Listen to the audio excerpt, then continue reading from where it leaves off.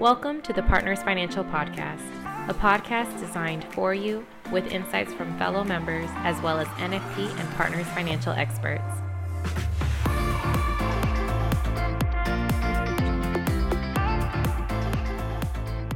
Hi, I'm Kristen Boulat. Thank you for joining me in this latest episode of the Partners Financial Podcast. Today I'm excited because I'm joined by Phil Spalding, who is the CEO and founder of the QLS program. Phil is also now a partner at WealthPoint, and he's here to talk to us all about QLS. Thanks for joining us today. Sure, Kristen. Thanks for having me. I'm looking forward to it. That's great. So let's jump right in. And can you start by just talking to me about what QLS is and, give us sort of a high level of what we need to know? Yeah, basically, QLS is an exit strategy for retirement plans, either defined benefit plans or defined contribution plans. And it really morphed out of some old transactions that were very popular kind of in the late 90s and early 2000s. The old version was called Pension Rescue. And basically, after all the rules got cleared up, I figured out how to make it work again. So what you're doing is not Pension Rescue, right? No, and in fact, that's kind of a bad word in the industry. We try not to say pension rescue. Sorry, I didn't mean to swear at you. The old version was, basically, if you purchase a life insurance policy inside a retirement plan, I'm really talking about a defined contribution plan. Life insurance is the only asset that can come out of a retirement plan tax-free if it's purchased out. And that's based on a Department of Labor ruling, a prohibited transaction exemption that's really been around since the 70s. And the whole reason for it was that both the IRS and Department of Labor look at life insurance as a benefit inside a retirement plan, not like a stock, bond, or mutual fund, where obviously those, when they come out, they're taxable. So basically what they said is, if someone buys a life insurance policy in their retirement plan, and their life changes or their job changes, there should be a way to take that policy with them if they happen to purchase it inside their plan. And they might have done it just to ensure their retirement plan. Let's say they're the breadwinner of the family and they worried if they die early, they still want the family to have a good retirement. So the old version was that prohibited transaction exemption was there, that you could purchase the policy out, but there was a gray area on the value. In fact, there was a notice that came out from the IRS that said you could use the cash surrender value as the value. And I'm assuming that most of the people that would take time to listen to this podcast probably know a little bit about life insurance. Otherwise, there are people that are just really bored to listen to a podcast about life insurance. But if you're familiar with life insurance, and I'm sure all of you are, you're familiar with a surrender charge. It's early in a policy. So under the old rules, you can imagine if you put a bunch of money into an insurance policy and there was a big surrender charge, and you could actually use that when you looked at the valuation, you could buy you could put $1 million into a policy and buy it out for 100,000. So that was obviously way too good for the taxpayer. Mm-hmm. And another big surprise, Kristen, back in the old days of Pension Rescue, there was a little bit of greed that kicked in, both from the insurance carriers, and they started building products that would spring up in value. That's where that springing cash value term came. Remember that? Mm-hmm. Yeah. So the old version had a gray area, and the gray area didn't have anything to do with this allowance, this prohibited transaction exemption that allowed you to buy it out. It just had to do with the fair market value. Okay. And so how is QLS different from that thing that shall no longer be named? Okay. So let me just, I'll stick with the same line because I think the history is important. It kind of reveals what happened. So in 2002, 2003, some notices came out from the IRS. And basically they said that, this is way too good for the taxpayer. We've learned about these springing cash value products. So we're going to review this. And that's at that time I got a phone call from my partner, Andy Winehouse, who don't forget me to touch on him later because he's pretty key and pretty great to have on the team. He's an attorney. And Andy called me and said, "Hey, Phil, it's all over. They're reviewing this thing. So for 2 years between 2003 and 2005, we waited to find out if they were going to completely get rid of this prohibited transaction exemption or if they were going to focus on the valuation. So after some question and comment period, in fact, the insurance lobby got involved because originally they said, whatever you paid in premium, that's the value. But it was successfully argued that there are acquisition costs, so that should be taken into account on the valuation. And then in 2005, the IRS actually gave us a safe harbor ruling on valuation, Rev Proc 2005-25. And basically that defined the safe harbor ruling as being the greater of the interpolated terminal reserve or the PERC value. So the bottom line is, after 2005, I was excited because it was great business before. Now they cleared up all the gray areas. I knew that we could still buy a policy inside a retirement plan. And now the valuation on purchasing it out was cleared up. The problem was the juice was gone. Now you had to pay somewhere between 60 and 85 cents on the dollar of whatever you paid in premiums to buy the policy out. So it kind of felt like you were just trading pockets. The policy would come out, but then you'd send a chunk of money back into your plan. So it felt like half the transaction was great, but the other half, your money's back in tax jail. Mm-hmm. So what QLS is, for years, I kept looking at the thing because it was such great business and I kept running numbers. And about 7 years ago, I was driving home one night and started thinking about this transaction in terms of two separate buckets of money. You have the dollars in the retirement plan, and I knew I could get those out. That worked. But what am I going to do about the other dollars, the buyout dollars that went back into the plan? And that's when I started thinking about the Roth conversion rules, where we could immediately do a Roth conversion after we reimburse the plan. And QLS is a methodology and a way to deal with that one and only Roth tax. And it's grown from there, where we have both a retirement income approach, we've got a charitable planning approach, we've got a premium finance approach, and we built software and got tax memos, and it's been going really well. Mm-hmm. That sounds great. So as our listeners are sitting here thinking about retirement plans with lots of money in them and the ways to use life insurance and to take advantage of the QLS, who within their books of business should they be thinking about for this plan? What client is well suited to using the QLS strategy? Yeah, it's a great question. We really take a holistic planning approach. Just to start with a little background on that, my fear with QLS is that it feels very transactional, but you don't want to look at these buckets of money just by themselves. You really want to look at the big picture. And we talk a lot about living capital versus succession capital. Living capital is the money you need for your lifetime. Make sure that you don't run out. And succession capital is all the money that you're not going to use. So when you're looking at your clients, if they have a large balance of money in their retirement plan, it's both the worst living capital that they have, and it's also the worst succession capital that they have. You never want to take out more than your required minimum distributions. Otherwise, you're forcing an income tax. But the problem is, if you don't spend the money, then you have a high enough net worth, then it's subject to double tax at death. So, the right clients, we like to see people that have at least $1 million in their retirement plan and a net worth of $4 or $5 million and up. And the reason for that is there's a lot involved in the transaction. They should have their own business. We need to have a profit sharing plan. And if they're fully retired, then we have to do some entity planning so that they have earned income, because you have to have earned income to have a profit sharing plan. But for our retirement income approach, we really like to see them 65 and younger, because I need enough time to grow money in the policy and in the Roth so I can have an impact at retirement age on their income.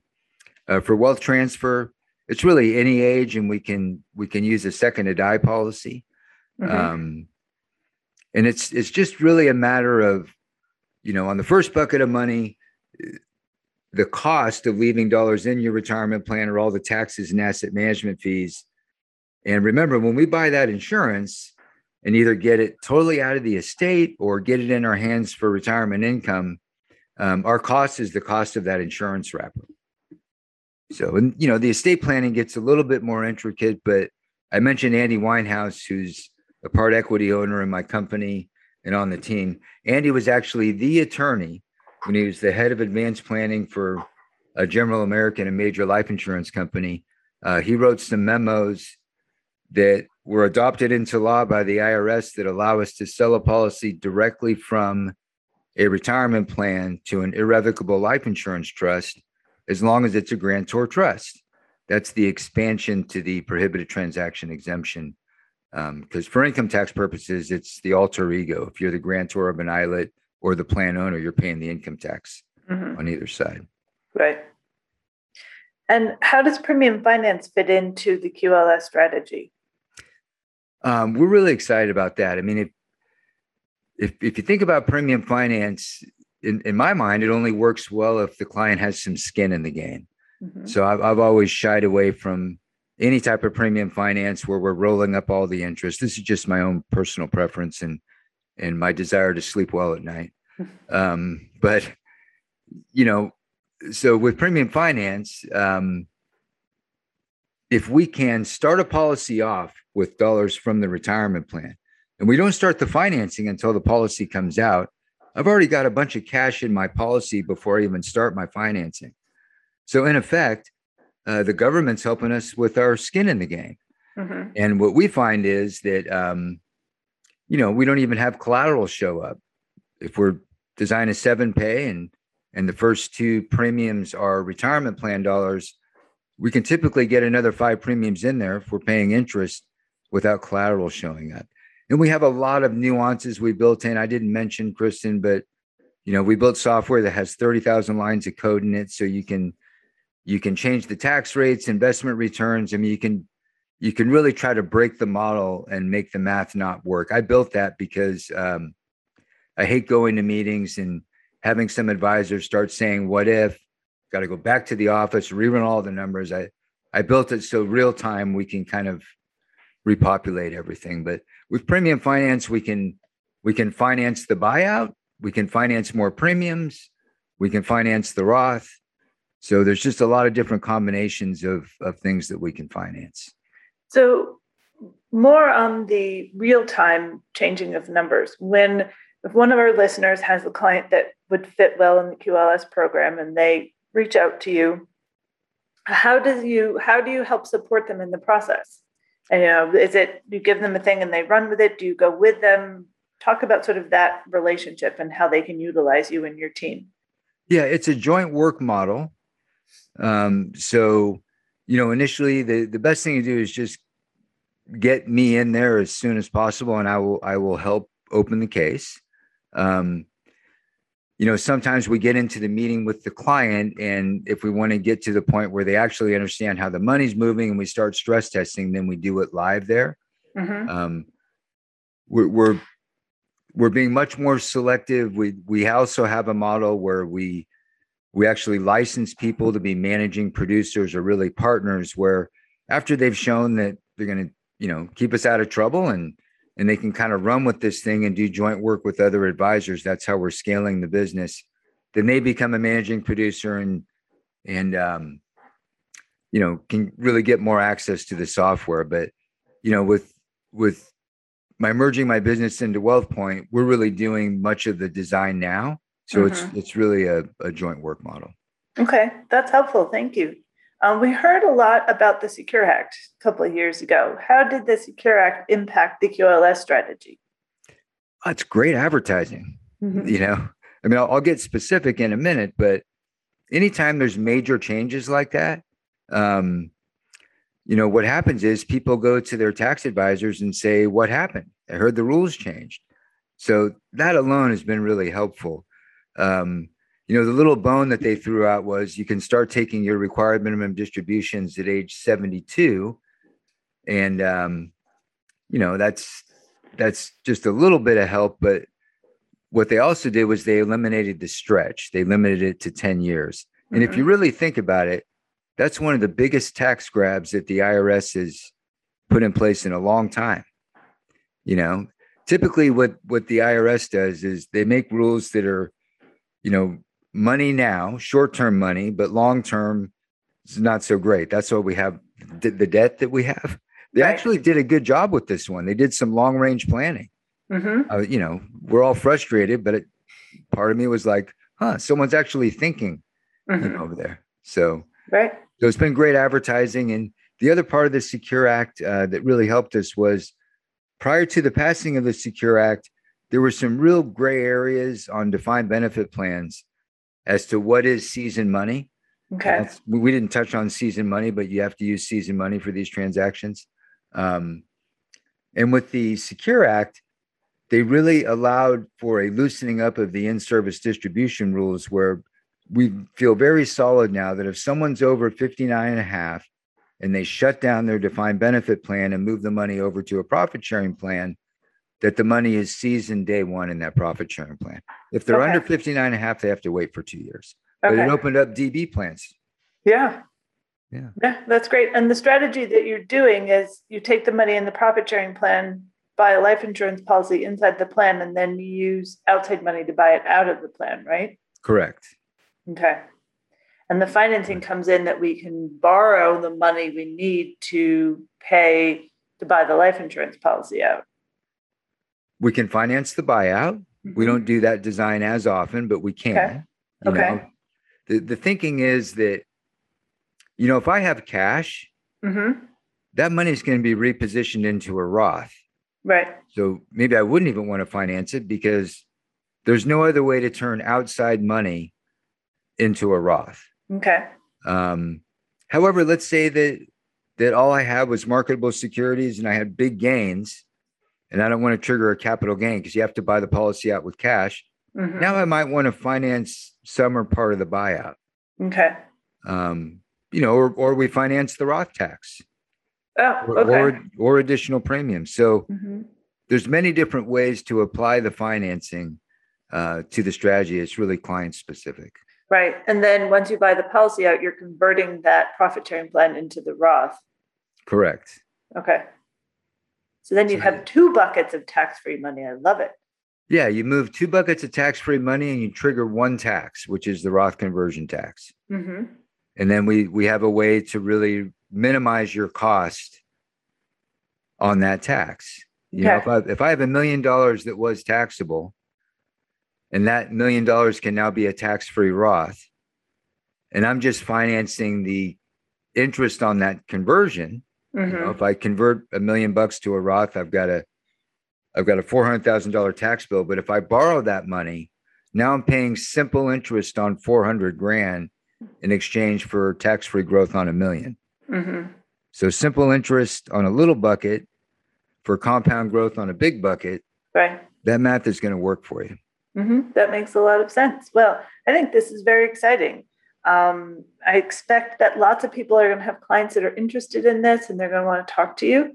So what is the best way for all of our listeners and everyone in Partners Financial to get in touch with you? Yeah. So we didn't touch on charitable QLS. Can I just mention that absolutely. real quick? So there's only a few ways to get money out of a retirement plan. That's the other thing I like, is that they can't go out and learn 50 different ways to get money out. It's really, wait for RMDs, take distributions, or do a Roth. And if you don't need it, give it to charity or do the stretch. That's the whole list. So those that really don't need their plan and they're charitably minded, we have a way for them to basically get the balance of their plan to charity now. And by doing so, turn outside dollars into a tax-free Roth, really at no cost. So that's all I'll talk about that right now, but we have a wonderful charitable approach. So the way to get in touch, probably email is the best. And I'll give you Kristen's email, KRI. Well, before we do that, because I'm sure nobody has a pen, I just wanted to know your preferred way of contact, because Kristen, who is your lovely right-hand person, sent me some documents with her contact info and yours. And so I just wanted to know if you preferred that they reach out to Kristen or to you. So that's perfect. Those documents will be included in the email launching this podcast. So that'll be right there. People can listen and then read the documents and know how to get in touch with you. Also, Matt Douglas is the business development person at Partners that you work with. So you can get in touch with Matthew as well. So there's a couple different ways to reach out, but Kristen is, I agree, she's very responsive and easy to get a hold of. So she's a great place to start. And they can reach out to me also, but just copy Kristen. Okay, perfect. Yeah. That works out well. Thank you. Okay. Thanks for your time today. I appreciate Well, Kristen, you. thank you. Mm-hmm. Thanks for sharing your expertise and this really exciting strategy. Great. Looking forward to hearing from people.